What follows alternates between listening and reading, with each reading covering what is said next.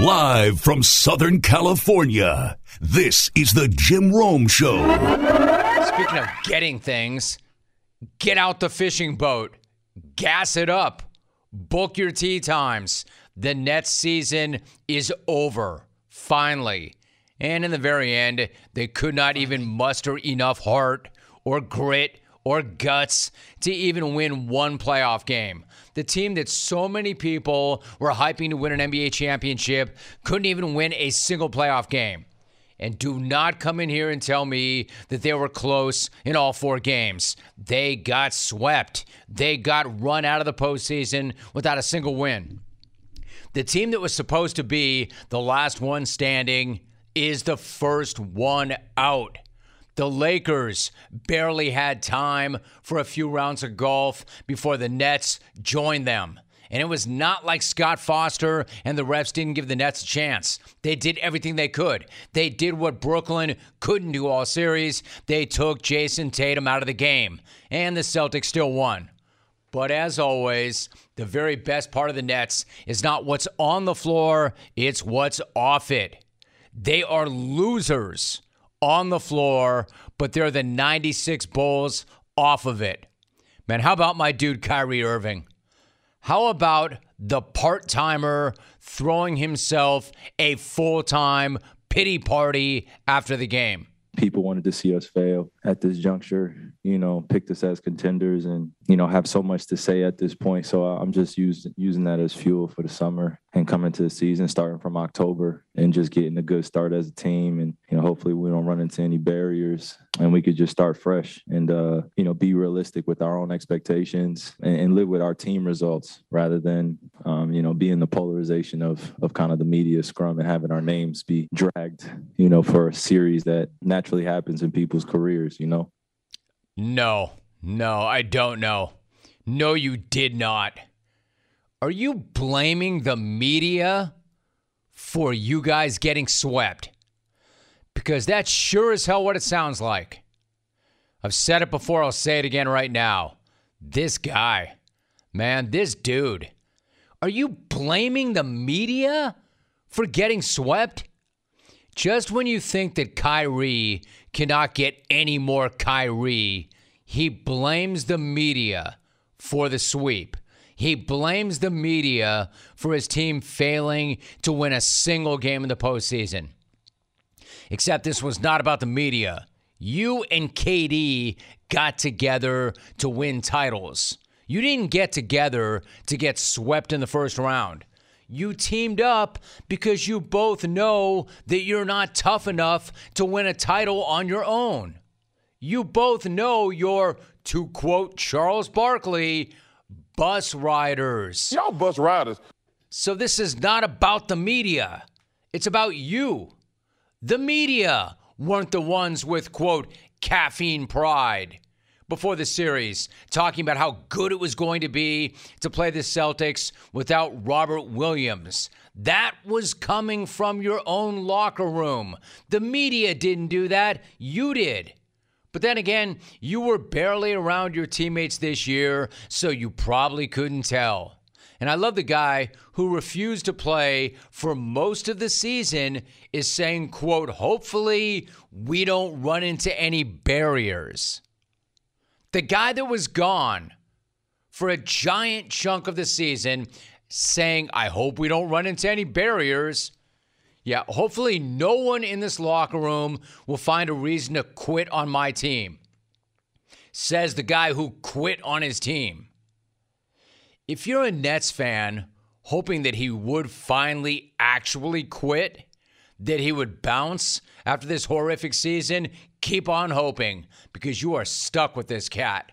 After the game, he declared his loyalty to a team that he quit on for most of the season. Man, I don't really plan on going anywhere. So, this is, like I said, this is added motivation for our franchise to be at the top of the league for the next few years. Oh, man, I'm sorry. Did you just say our franchise is going to be at the top of the league for the next few years? You just got swept out of the first round. But you're going to be on top of the league for the next few years. You're at the bottom of the middle of the league. The Houston Rockets have about as much of a claim to be, quote, at the top of the league for the next few years as you do. But of course, Kyrie wasn't going to stop being Kyrie. He was going to double down on being Kyrie. You see, the part-timer's not just re-signing with the Nets, he's giving himself a promotion. When I say I'm here with Kev, I think that it really entails us, managing this franchise together alongside Joe and Sean. This dude really is the most hilarious guy on the planet. I mean, I hear that, and I don't want the Tibbs laugh. That's not enough. Even the Tibbs laugh will not do that justice.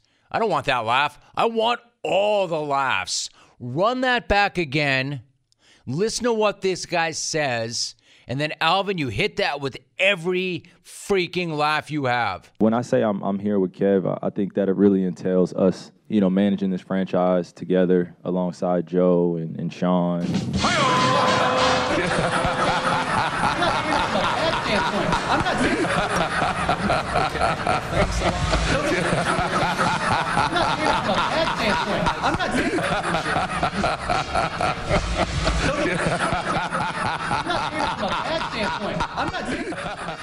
The part-timer nearly single-handedly derailed that season. And yet now he's promoting himself to co-owner. Joe is the team owner. Sean is the GM. And now Kyrie and Kev are Sean's bosses. The quitter is making himself the owner. Talk about rich. He's missed more games than he's played as a Net. But now he's going to make himself co-owner. Man, I love this guy. I absolutely love this guy. He is so oblivious, so high on his own exhaust that he doesn't see how utterly absurd that is. And how about him carefully editing out Steve Nash from any role in the Nets going forward? Because, of course, he would. Look, I'm not saying Nash has done a great job, but Nash has been handed a crap sandwich of personalities and talent and couldn't make it work. But if you look at that team and you think that Nash is the problem, then your name is probably Kyrie Irving. And the best part about promoting himself to owner is I guarantee if they don't win it all next year, he'll say he had nothing to do with it. Absolutely nothing. It'll be on his teammates. It'll be on the media. It'll be on anything and anyone except him. So credit to the part-timer. There was almost a brief moment of clarity when he acknowledged that the impact of his choice to not play had a negative impact on the team. Almost. I felt like I was letting the team down at a point where I wasn't able to play. We were trying to exercise every option for me to play, but I never wanted to just be about me. All right, first of all, it wasn't that you weren't able to play. You chose not to play. We were trying to exercise every option for me to play. Yeah, every option except the most obvious option. The one that nearly everybody else in the league took. And you want to talk about rich. Freaking rich is him saying, I never wanted it to be just about me. That's his quote. I never wanted it to be just about me, when all this guy ever does is want everything to be about him. How else do you explain everything that has happened in his career over the past few years? And his decision to promote himself to co-owner last night. Yeah, I know. KD, Kyrie, and Ben don't want any of this to stick to them, but it does. And they're never getting over it. One guy's been glossed a bus rider. The other is a part-time player and a full-time quitter. And the third guy's never even been on the court. Good luck running it back again next year, fellas. I cannot wait to see what that looks like, and I can't wait to hear all the new excuses y'all are going to come up with. I almost wish the Celtics tanked Game 4 just to call Ben's bluff, to see if he would suit up. And then when he didn't play Game 5, then call the bluff again and tank Game 5 too. I mean, to me, what's funnier?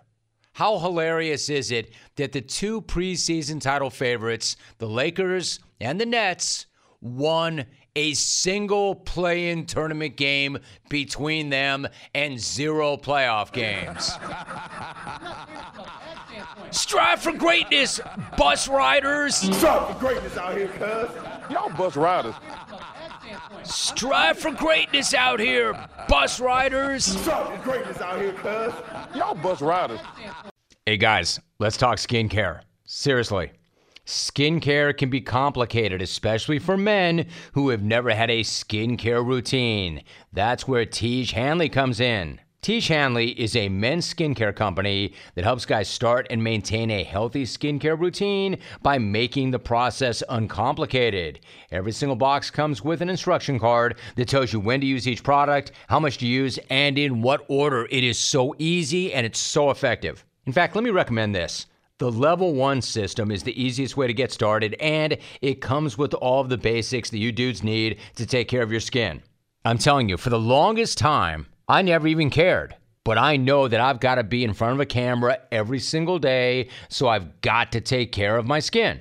And Tiege Hanley makes it so easy for all of the reasons I mentioned. Listen, have you noticed a difference in the way your skin looks and feels? I have.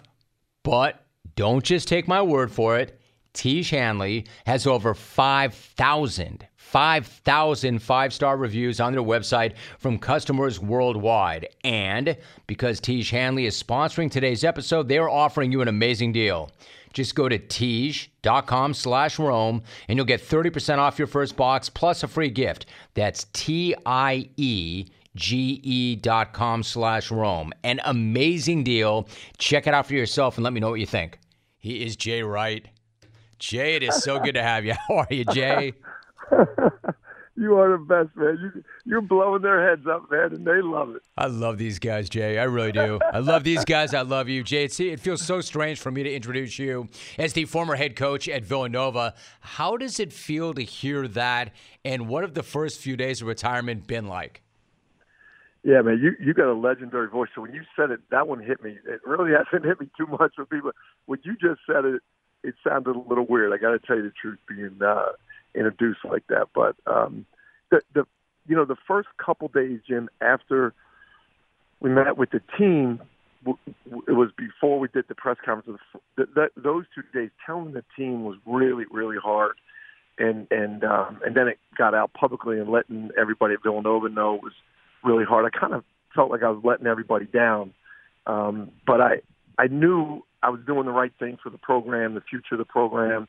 I knew the next year I just didn't have it to give them 100%. And since kind of the players are good with it, the players are all staying, everybody's good. We got our former assistant Kyle Neptune in, all our coaches are staying, everything's in order. Now I'm starting to wake up in the morning and think, like, where am I supposed to be? Who am I supposed to call? And then realize I don't have to, and it's pretty nice.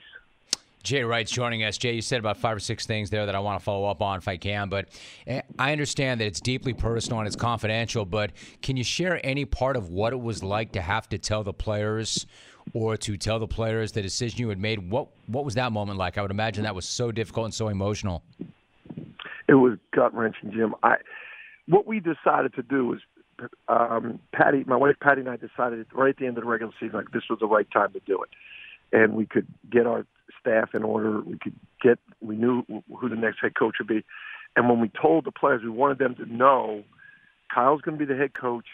The coaches are staying. Everything's good. I know this is like turning your life upside down a little bit, but everything's going to be okay.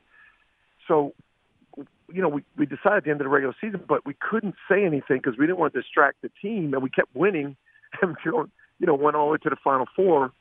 So after the Final Four, we had to execute it, and it took us time. So I was looking at the guys every day, knowing I was going to do this, but I couldn't say anything. It was terrible. Like, it was stressing me out, really. I couldn't sleep. I was really getting anxious. And telling them was really one of the hardest things I've done, and it was just not a good, happy scene. Everybody was down, and then the next day, meet with the guys again. They were getting over it a little bit better. then by like the second day, everybody was good, and then it kind of was a relief. Right. Jay Wright joining us. They're young, they're resilient, they bounce back, they're tough. Yeah, they do. Jay, what you said was, I just knew that I couldn't give it 100%. Let me ask you this. Like 90 to 95% of Jay Wright is better than 105% of just about everybody else. I mean, you could have kept on grinding, maybe even coasted a little bit and taken your foot off the gas, and probably nobody would have even noticed. Did you ever give any thought to that? I did, Jim. Our president, our athletic director, the first thing he had said to me was like, hey, 70% of you is better than anybody else. And I said, I appreciate that, and I really do. But one of the things we do, Jim, with our guys is we always say to them, you're either 100% in or you're against us. And we have a triangle, and the bottom of the triangle is play hard, and we tell them we want you to live your life that way. And we want you to live hard. Anything you do it with great intensity. I always felt like I was the guy that brought the most energy to practice. I was the guy that brought the most energy to the game. I brought the most intensity to team meetings. And I didn't have it. There were times when I didn't have it this year. And I just felt like I can't. They know. They can tell. And I can't ask them to give 100%. And I know I'm not giving 100%. I just couldn't do that. And I just didn't want to coach that way. Jay Wright joining us. It's a really honest and candid self-assessment. Jay, what do you think it is? I mean, is it just that you did it for a really long time at a really high level, and then maybe it started to dissipate? Or did actually the game change, and there's so many new things right now, NIL, the transfer portal, other changes in the game that maybe made it less attractive? Like, why are you no longer at that same 100% that you've always been at? Yeah, I think there's a combination of things. Like we had a run there with COVID. We had the World Cup where I went away for 40 days, and then we had the Olympics. Then we came back. It was the Hall of Fame, and I'm sure that had something to do with it. And the difference now, it's a different game with NIL and recruiting's different. And we've been pretty good. We haven't been affected by the transfer portal, but I think all of those things, and then having been here 21 years, and to be honest, Jim, sometimes I heard myself saying things like the same thing for 21 years. And I'm just getting, in my mind, I'm just saying, like, this is just getting old, and it's stale. So I think all of those things combined, and you just got to assess, after every game, we watch someone say to our guys, the first thing we're going to assess is, did we play harder than our opponents? And I got to do the same thing. Am I working harder than my opponents? And I felt like I was looking for times to rest. I was looking for times to take a break during the season, which I'd never done that before. And I think the combination of those things impacted that. Jay Wright joining us again. Jay, I appreciate that candid assessment so much. You mentioned Patty. I'm curious, knowing that it was the final time, what did it mean to win the Big East title in Madison Square Garden to you and to Patty? Oh, man. Jim, we were the only people that knew we were doing it. And we love New York. We coached in New York for 7 years. We had so many friends there. And the New Yorkers have kind of taken us in as kind of semi-New Yorkers. So we love that. And Villanova people love it. And when we won that, like, I still get choked up saying it to you. We looked at each other in the corner like, can you freaking believe this? This is unbelievable. Our last time. And no one knew it was our last time. And to be in the Garden and go into that press conference at Madison Square Garden after a Big East championship, the confetti's coming down, they're playing New York. It was just magical. And going through the NCAA tournament was the same way for both of us because we just enjoyed every moment of it. And it was something special. Those memories, I think, will always internalize.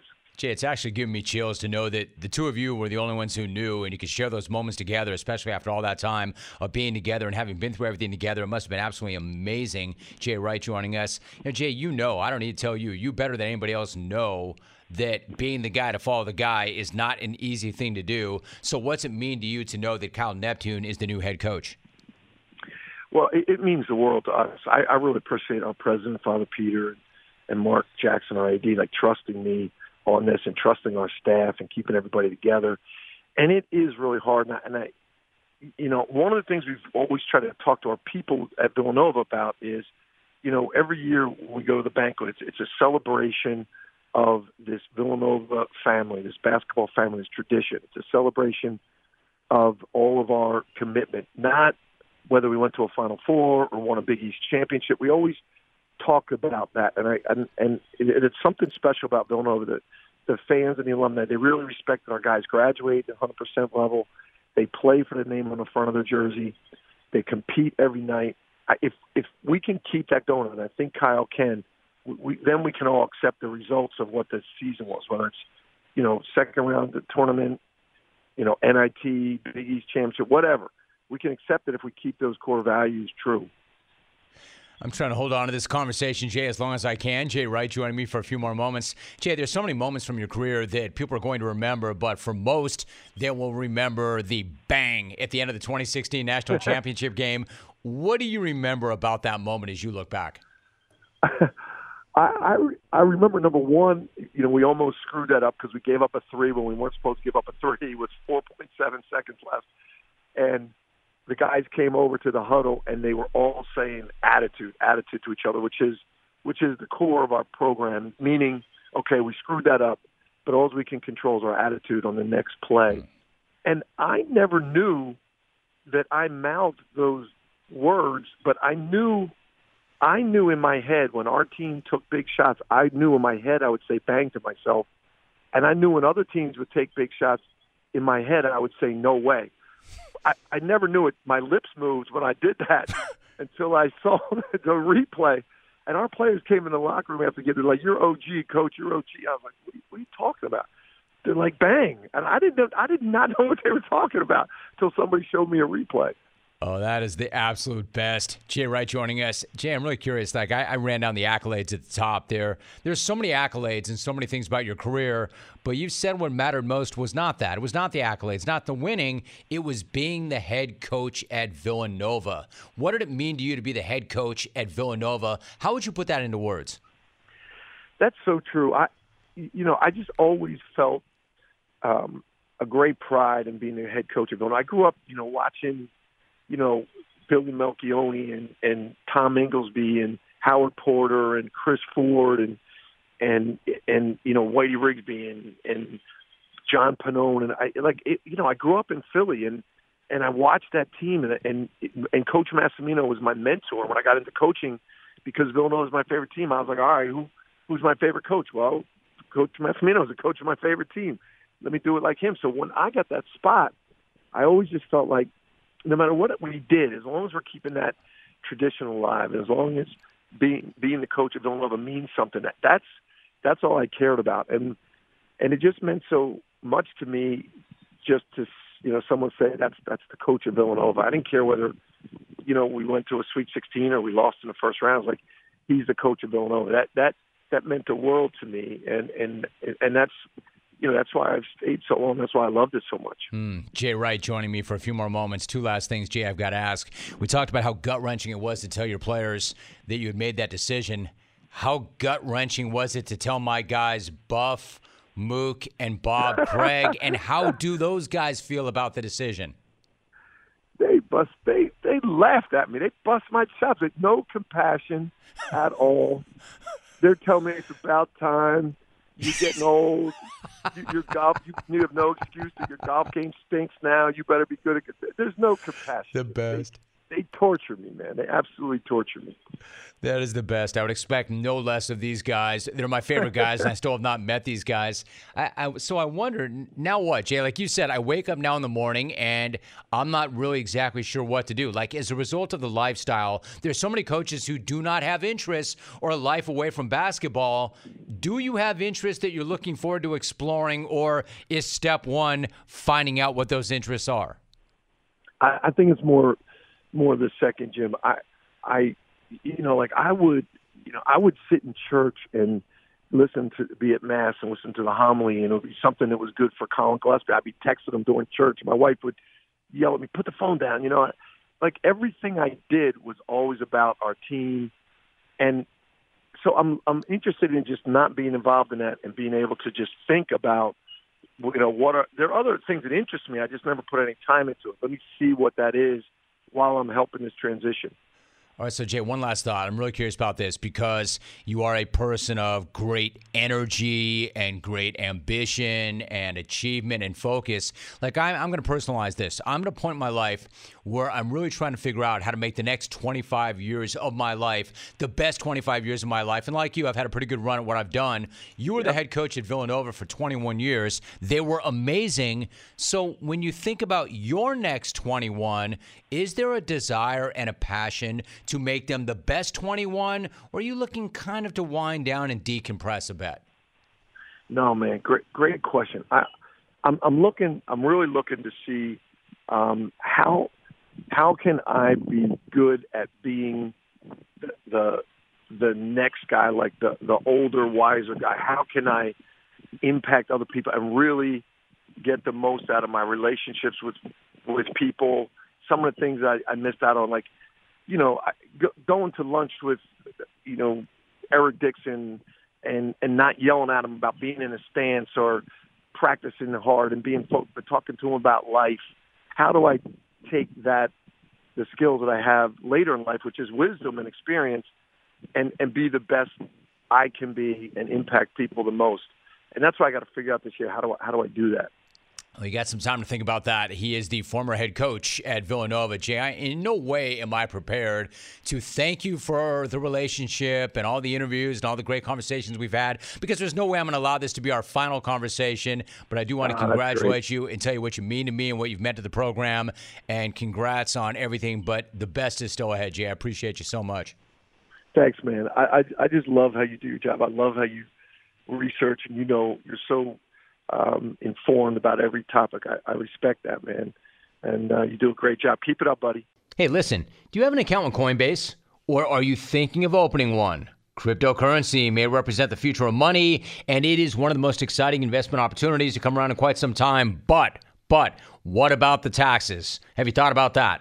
With an Alto Crypto IRA, you can trade crypto like Bitcoin and avoid or defer the taxes. Get into investing in crypto. I have, but do it in a tax-advantaged retirement account. Alto's Crypto IRA is the easiest way to get crypto into an IRA. That way you can trade all you want without the tax headache. And you can create an account in only a few minutes and invest with as little as $10. No setup charges and no account fees. And secure trading 24/7 through Alto's integration with Coinbase. So why would you not do this? Open up an Alto Crypto IRA with as little as $10. Just go to altoira.com/Rome. That's ALTOIRA.com/Rome and start investing in cryptocurrency today. Go to altoira.com/Rome.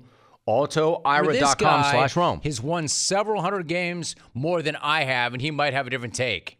Let's go to the phones. He's back. He's Ricky in Tampa. Ricky, what's going on? Rome, how are you doing, by the way? Doing great, I always appreciate Coach. you How giving me a about little you? time. And also, you had a real coach on just a few seconds ago. That guy can coach. No question about it. I bet that means a lot to him to get your seal of approval. But anyway, Ricky, go ahead. So why are you calling me? And I bet it's something to do with the Nets. Well, I just hate to say it, Rome. I told you what was going to happen. I mean, exactly what I told you was going to happen happened. The guy was lost. He was clueless. And at the end of the day, he got swept by the Celtics. And supposedly, when you look at roster for roster, the Nets roster is unbelievable compared to the Celtics roster. So what other explanation do they have? They made a mistake? No kidding. All right, so essentially what you're saying is, I told you so. I told you so. So if you're the Nets, Ricky, what should they do with Steve Nash? And if you're telling me they should fire Steve Nash, who should they replace him with?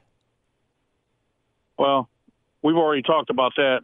Unfortunately, I'll never get an interview in that league for whatever reason. But at the end of the day, there's no question he should be let go. He doesn't know what he's doing there, Ron. It's so obvious. All you got to do is watch him. I've never seen so many guys that have jobs that their assistant coaches get up and they're doing the plays and they're talking in the huddle and all this other stuff. Last time I checked, the W's only apply to the head coach. So why would you let your assistant write the plays for you? I mean, I don't even understand that. But at the end of the day, he should be let go. There's not even no question about that. All right, so, Ricky, where are you right now? And bring me back up to date. How many games have you won in your career? 601. So why 700 professional games coached. Okay, 601. Why Correct. do you think that you can't get a return call from the NBA? What's going on here? Well, sir, I don't want to get into that. I mean, I respect you and your show, and I think you're the best in the business, but I don't want to say something that I really feel deep inside of my heart as to why. But I'll just say it like this: I don't belong to the good old boy club. And at the end of the day, since I don't belong to the good old boy club, you know, the chances just get further and further away instead of closer. I mean, you look at the situation in Sacramento right now. I mean, they have the same problem. Did you see the list of coaches they're trying to hire over there? They're interviewing for. So I mean, yeah, I've seen the how many speculation. championships they got all together? So let me ask you, like, Put all those coaches together. How many championships they got? So 0. Of the 600 wins, like, on what level did you get those wins? They're all pro, sir. All pro. Where have you all coached? Professional games. Uh-huh. All over the world. Uh-huh. Like where? Okay. China, Venezuela, Dominican Republic, the FIBA Americas League, the CBA, the USBL, the WBA, the ABA, the PBL. It's a lot of places, man. A lot of Yeah, leagues. I've been a lot all of over the countries. place, You huh? have been. You have been. Are you coaching right now? Pardon me? Are you coaching right now? Am I coaching right now? No. What I do when I'm home, I train and develop guys. Uh-huh. So I guess you could say it's a form of coaching, but I train and develop guys while I'm home. That's what I do while I'm home when I'm not coaching. You're a skills trainer is what you are, among other things. Correct. Oh, I love developing players. I love it. My man, Ricky, I wish how I had long, a chance to develop Ben Simmons. I'll tell you that. what would you do? What's your read on Ben Simmons, and what would you do with him? The thing is, though, And what do you make of his Rome, situation? What do you make of his situation? If you do not call it ridiculous once, Ricky, I'm going to have a problem. here's what I'm going to tell you, Rome. And I don't want to point fingers, but this is what I believe. This is my point of view. The kid never should have left Philadelphia. In all honesty, Doc Rivers should have dealt with that situation in a different way, especially being in the league as long as he has and seeing as many players as he has. Okay? As a coach, your job is to develop the players that you have and implement an offense and a defense that is effective to winning games and competing at the highest level, especially in the NBA. That is so easy to do in the NBA because you have so many superior athletes, okay?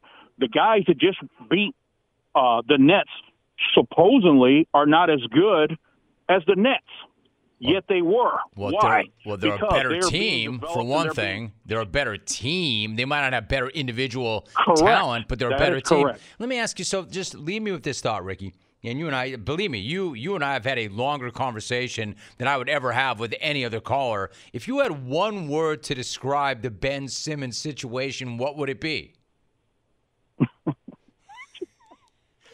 You see me I know you're working, looking don't for you? it, Ron, so I'm going to give it to you. It's ridiculous, sir. It is ridiculous, sir. My man, rack him. All right, Ricky, I appreciate you. Corey in Tampa. What's going on, Corey? How are you? Oh, I'm real well, Jim. How are you? Great. Hey, actually, I was calling. I played for Ricky down here in Tampa for several years in the FPL, Florida Professional League. We were the Tampa Bay Turtlenecks. The And, Tampa we had a Bay Turtlenecks, huh? Right. We had a great squad. Ricky, he actually had a great sense of humor.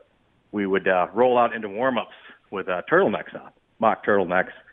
And 6 of the guys on our team were from Europe. So actually, half of us were wearing 2 turtlenecks while we. That's not a good call. No. You don't like that call. I don't like that call. Not a very good call. The Tampa Bay Turtlenecks, what, the Jacksonville genitalia didn't want any of that?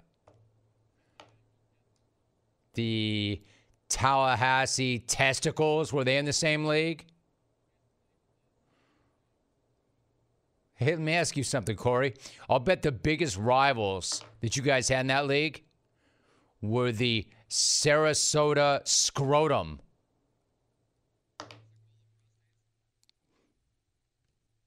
You can't play this game. Don't try. Yeah, Corey, because I didn't see that coming from a mile away. I'm looking at my call screen. Plays for Coach Ricky with the Tampa Bay Turtlenecks. Ooh, got me, Corey. Didn't see that coming. It's ridiculous, sir. It's ridiculous, Corey. It's ridiculous, Corey. With prices soaring at the pump, Discover has your back with cash back. Use Discover to earn 5% cash back at gas stations and Target now through June on up to $1,500 in purchases when you activate. We know every single dollar matters right now, but you can count on us. Get up to $75 cash back this quarter with Discover It card. Limitations do apply, and learn more at discover.com/rewards. Discover.com/rewards. Greg Olsen is my guest. Greg, it's good to have you on. How are you? Yeah, it's good to be on again. How's it going? Good to have you back. In fact, let me ask you, it's been a moment or two since you and I have spoken. So how is your family, and how are you enjoying this new phase of your life?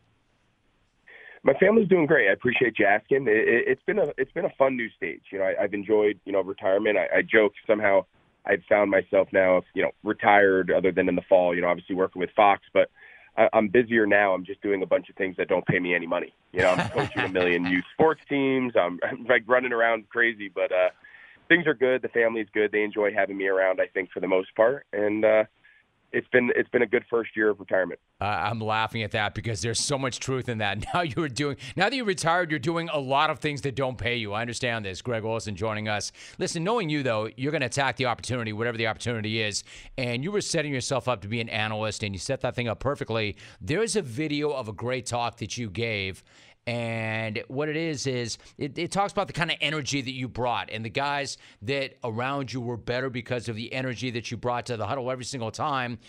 Where did that mindset come from, and why was it so important to you to bring that energy to make guys around you better?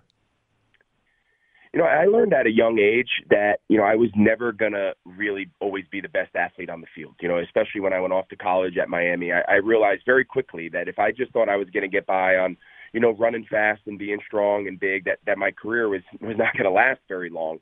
I realized that I needed to find something else that I could bring to a team, some other edge that I could find that I could close the gap on maybe some guys who were more talented than me or just more physically gifted than I was. And, I just believed that was a lot of just your approach and what you bring to a huddle and what you bring to a locker room and a team. And, it was something I always believed in. I always believed in, how do I make everyone in the huddle feel more at ease and feel better because I'm in it? And that's not just on game day, right? That's an everyday process in the off season and the training and how you carry yourself and present yourself to others and relationship. There's so many factors. So I believe wholeheartedly in that. That's the same message that I give my little 10-year-old, baseball team that I coach and my flag football team.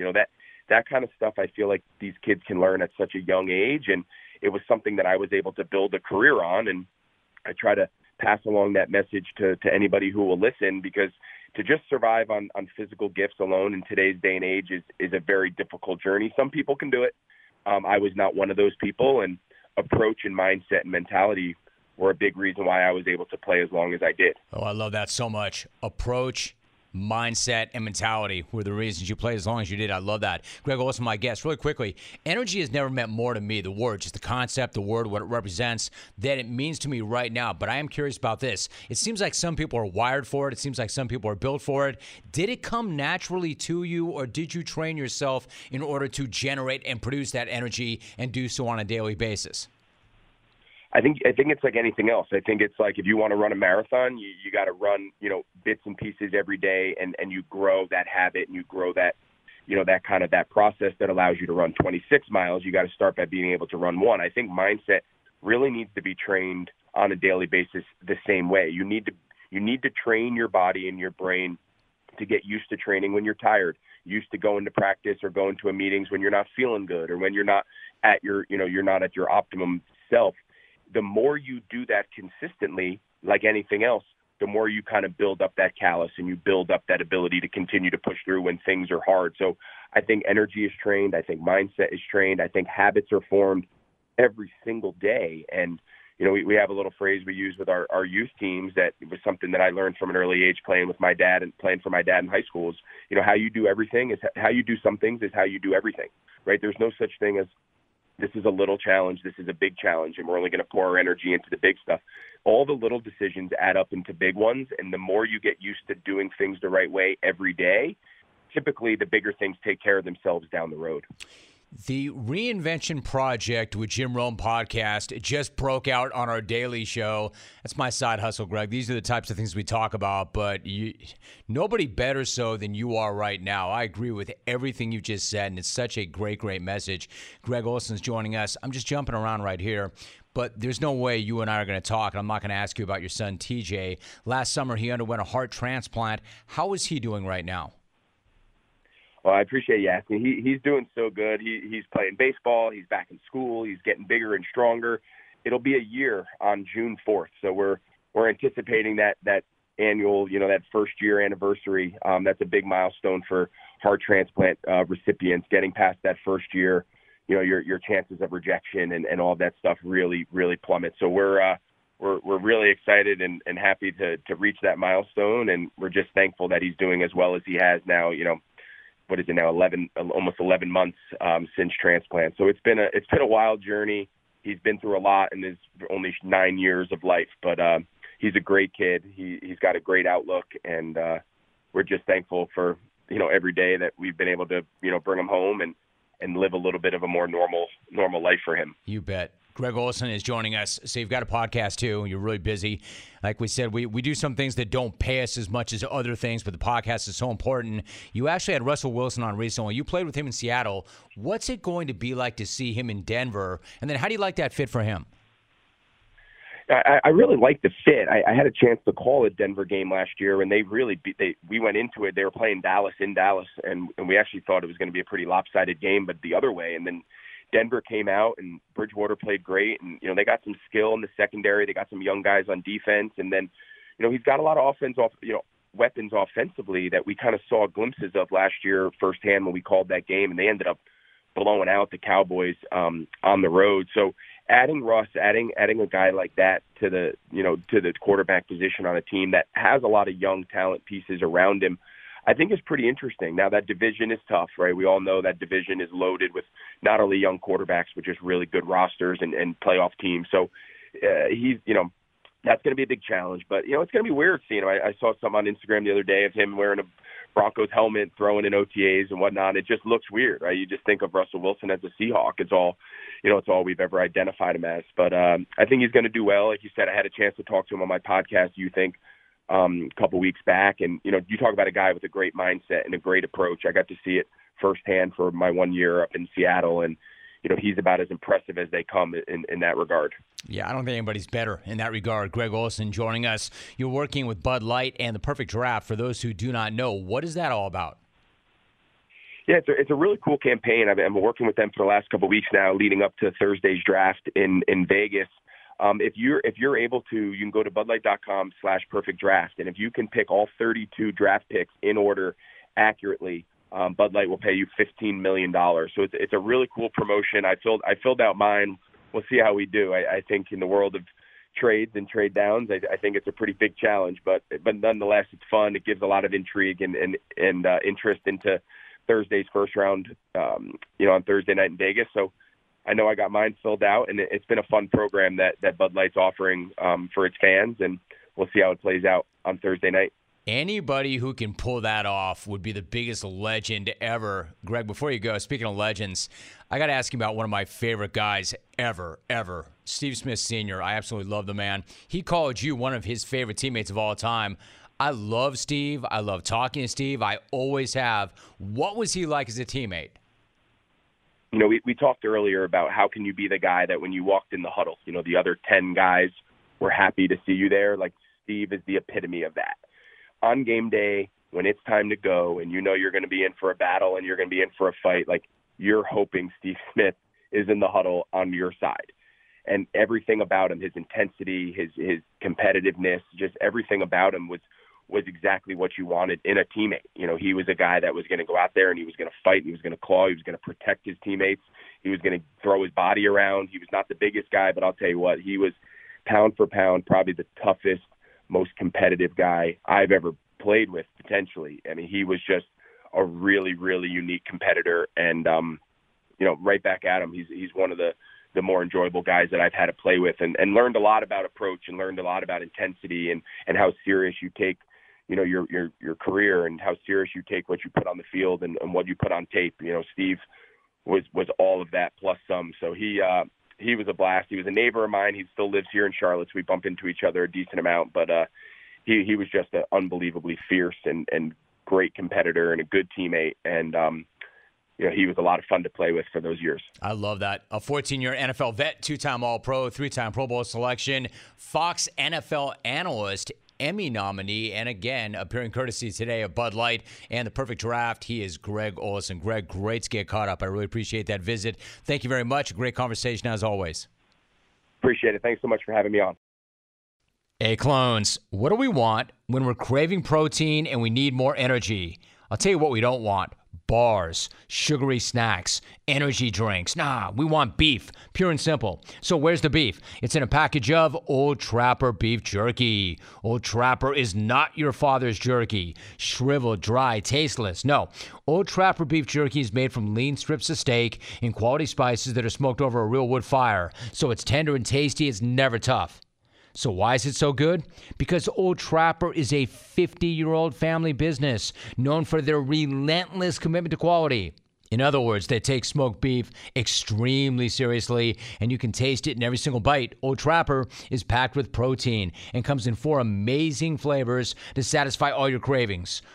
Quality smoked meat at its finest that goes with you wherever you go, to the game, to the gym, to the beach, anywhere at all. So look for Old Trapper in the Clearview bag. You can see the quality that you're buying. Look for it in major retail stores near you. If you don't see it, ask for it by name, because no other jerky compares. Old Trapper with your beef. Kyle Hamilton is my guest. Kyle, it's great to have you on the program. How are you? I'm good, Jim. I appreciate the podcast plug. Yeah, you got it. It's good to have you. I've got one of those. In fact, I've got several, so that's what we do. We reciprocate. Hey, let me ask you this. We're about 48 hours away from the start of the draft. Kyle, have you been able to enjoy the draft evaluation process, or are you pretty much over it and happy that it's finally done and you're going to find out where you're going to live and where you're going to work? I think it's a little bit of both. Obviously, you look forward to this since I can remember, since I was probably 5, and to have the opportunity to go to the Combine, do all this pre-draft training, meet all these new people, visit teams and stuff. It's a blessing. It is long. At the end of the day, I'm just ready to get to the team, like you said, and just start playing football. But definitely been thankful for the process for sure. Kyle Hamilton's joining us. Now, Kyle, the expectation is you're going to go very high on Thursday night. There's already talk about multiple Pro Bowl trips. I mean, you've been dealing with high expectations for a long, long time. What is that part of it like, and then how do you handle it? Yeah, I mean, growing up, I was around, my dad trained professional basketball players, so I was kind of around guys who dealt with this pressure, and they always taught me pressure either bust a pipe or pressure make diamonds. So I'm just trying to make the pressure make diamonds, and I feel like I can do that as long as I keep a level head and just keep grinding. So all the outside noise, I mean, that's just comes with the territory. But I feel like if I just stay focused and lock in, I can be really good. You actually used the word I was going to use. There's noise. There's always going to be noise, and it's how you deal with that noise that often determines how well you do. You mentioned your father. Derek actually played pro basketball. Your older brother, Tyler, played basketball at Penn. So I'm curious, what was life like growing up in that household? Yeah, it's competitive. It's competitive. It's challenging. My dad a lot of times would wake us up before school. Say I was about 8, my brother was maybe 12, 13, and we would go to the gym, get shots up at 6:30 in the morning, shower, and then get ready for school. Just little stuff like that from a young age taught us how to work, and taught us what it was like to have the opportunity to get to college level and let alone professionally. So having that work ethic from a young age, I feel like my dad instilled that in us. My mom definitely did as well in other areas, but it definitely helped. Hey, Kyle, I would imagine you reach a point where when you're coming up and, you know, dad's beating your butt, your older brother's beating your butt, and then all of a sudden you blow right by them, and then all of a sudden it's not so cool for them, right? Like Tyler said, your natural athletic ability is, quote, sort of annoying. He added that you went out and you played lacrosse for 1 year just for the hell of it, never touched a lacrosse stick in your life, goes out, makes the team, team and actually gets playing time. Tyler also said that when you start playing golf, quote, it's not even fun playing with him. He's so strong, he doesn't even use his driver. And then your dad added, it's not even fun. My question then is, when you get to that point in life, do you ever consider dialing it back just to make it interesting, or is that just not an option for you? Absolutely not, especially within my family. For competing, I'm competing to embarrass them and win. So I will never change that, no matter how good or how bad they may be. I love that. And that you're coming from a place of love and respect, but I'm in it to embarrass them. And then when you do, how does that feel? Right. Does that feel pretty good when you embarrass them? Oh, yeah, for sure. I mean, they give me some times too. I will actually say I've never beat my dad one-on-one in basketball, given we haven't played in maybe 9 years. But I don't think he'll play me again just to say he went out on top. But no, I think just being a competitive household just helps everybody. When everybody gets in a different setting, we are automatically competitive. Hey, Cal, I don't know Pops, but I'm guessing that's not a coincidence. I think the reason he's not playing you and stopped playing you is he knows how that's going to go, and that's not the way he wants it to go. We're talking to Kyle Hamilton. Let me ask you about Marcus Freeman. He came over from Cincinnati. He was your D coordinator last season. You said there was a moment in camp when the defense made a big play, and Coach Kelly was mad, but Freeman huddled the guys up and said, I'm glad he's mad. It means we're doing well or good. What did that moment tell you about him as a coach and as a leader? I think he's just a very relatable guy, and that, in a sense, is in its essence, shows how relatable he is. Because obviously, in camp, especially, the offense versus defense rivalry is pretty strong, and Coach Kelly's more of an offensive coach. Nothing against him. That's just who he works with the most. But so we had a great few periods, and we're kind of dominating. And then offense is having some choice words, and then we huddle up as defense, and Coach Freeman's like, this is amazing. This is exactly what we want. Like, we want them frustrated and everything, and it just gets everybody else juiced up. So I think that just symbolizes as a person how he is. He's a great leader and understands the people that he's leading, and I think he's going to do a really good job in Notre Dame. Kyle Hamilton is the co-host of Inside the Garage podcast. He appears today courtesy of Sleep Number, which I will get to momentarily. You know, let me ask you this. Just, your journey to me is amazing. Like, despite all that natural athletic ability, the story goes that you entered high school at about 5'8", $135. At that point, you probably knew you were going to grow, obviously. But what were you thinking about your athletic future at that point? Yeah, I would say 5'8's a little low. I would take by extra, I think, 2 inches. I think I was 5'10", maybe 135, 140. But yeah, I mean, at that point, I had always loved football more than basketball. But I had a few basketball opportunities, a few basketball offers at that point, and it was looking kind of bleak just because of how much I weighed, how big I was, that I wasn't going to play college football. But my sophomore year, I got my first football offer, and then immediately it was all legs in the football basket. And I'm here now, so I'm glad I made the decision, but I was just waiting for the opportunity. Well, and then you hit 6'3" by the end of your sophomore year, and I would imagine things start to change. I mentioned your podcast. You recently had Jerome Bettis on that podcast. The topic of tackling Bettis came up. You said you'd take your shot, so break that down for me. How would you go about doing that, and how do you think that would go? I think it'll go well, honestly, for me. If you don't have that confidence going into it, it's not going to end well. But I told him I was just going to take my shot because hopefully that resonates with him and resonates that I'm not going to back down however big he is. And next time he's running, maybe he'll try to give me a juke or something. So honestly, I'm just sacrificing the first tackle for my second tackle and so on and so forth. But he had other plans. He said there was only one person that was going to go to the ground and it was not going to be him. So maybe we'll have to set up an Oklahoma drill or something. I think so, right? And it's one of the things I appreciate about you is that you're not going to play it safe on social or on Twitter. You're going to let it rip. Earlier this month, you tweeted, quote, Drake is the best artist ever, including MJ. LeBron is the best basketball player ever, including MJ. These are hills I will never come down, end of quote. Now, these are strong, strong takes. Which one have you received more pushback on, the Drake take or the LeBron take? 100% the Drake take. The older crowd, not calling people old, but the older crowd did not like that. the Michael Jackson slander.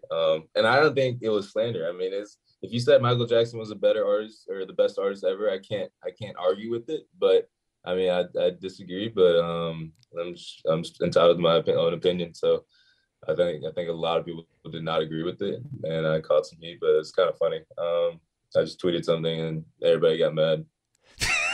Exactly. It's kind of funny, right? Like, look, the old heads, I'm one of them. Of course, they're going to go with MJ, just like the old heads are going to go with the other MJ. I get that, too. Let me ask you something really quickly before we talk Sleep Number. Your family, Tyler and your parents have played a role in how you dealt with NIL opportunities. What was it like to have the entire family involved, and did it feel like an early taste of what the business side of life in the NFL is going to be like? Yeah, I think it was a very small sample size, but at the same time, it's good to get that experience because prior to NIL, guys were just coming into the league brand new. Obviously, we weren't allowed to make money on our name in college until recently. But so throughout the summer, obviously the NIL rule, law, whatever it was, got passed in July. So I set all my stuff up in the summer so that during the fall, I only have to focus on ball. But yeah, having my family working with me on that and keeping everything in-house was awesome. I mean, I'd rather give them a cut of what we're making than somebody else. But I think it was good. It was good bonding. There's definitely some arguments, but like I said, we're a competitive family. So it is what it is. And you got to trust family. You have to trust family. We don't have to, but it's nice to know. Listen, you're working with Sleep Number, and I find that interesting. One, it's good to have a relationship like that. But number two, it's so critical, right? The more we learn about rest and recovery, the more we know how critical it is for an athlete, a young athlete, for any athlete. In fact, how big of a role does sleep play in your recovery after workouts? And talk about the work you're doing with them.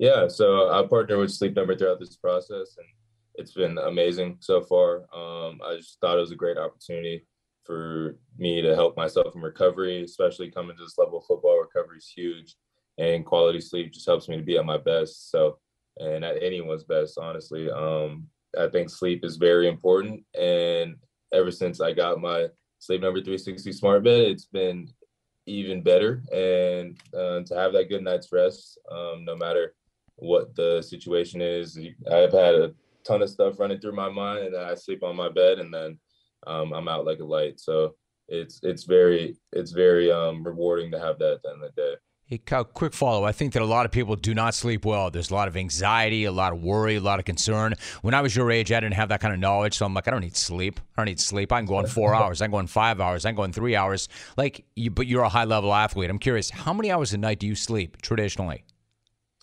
Traditionally, I'd say about 7 to 8. Yeah. I'll actually give you a story though. So throughout my draft process, we were training out right outside Los Angeles at Proactive, and we were staying in a hotel. So we were sleeping on a hotel bed for the first, I would say, few weeks. But then I was able to partner with Sleep Number, and I got my Sleep Number bed. And prior to getting the Sleep Number bed, I was coming up from the East Coast. I was pretty jet lagged. My sleep fluctuated a lot. But after I got the Sleep Number 360 smart bed, I was pretty much 8 hours consistently every night, and it was awesome. Felt rested in the morning. Well, man, let me tell you something. That's how you do it. You work in a story to a pitch. That was smooth, and that was extremely well done. I appreciate that. That was really well done. Kyle Hamilton, former Notre Dame safety, consensus All-American, and will be one of the first numbers called, appearing courtesy of Sleep Number. Kyle, great to have you on the show. Nice to meet you. Good to have you. Good luck on Thursday, and I'll look forward to talking to you again soon. Thank you, Jim. I appreciate you. Good night now.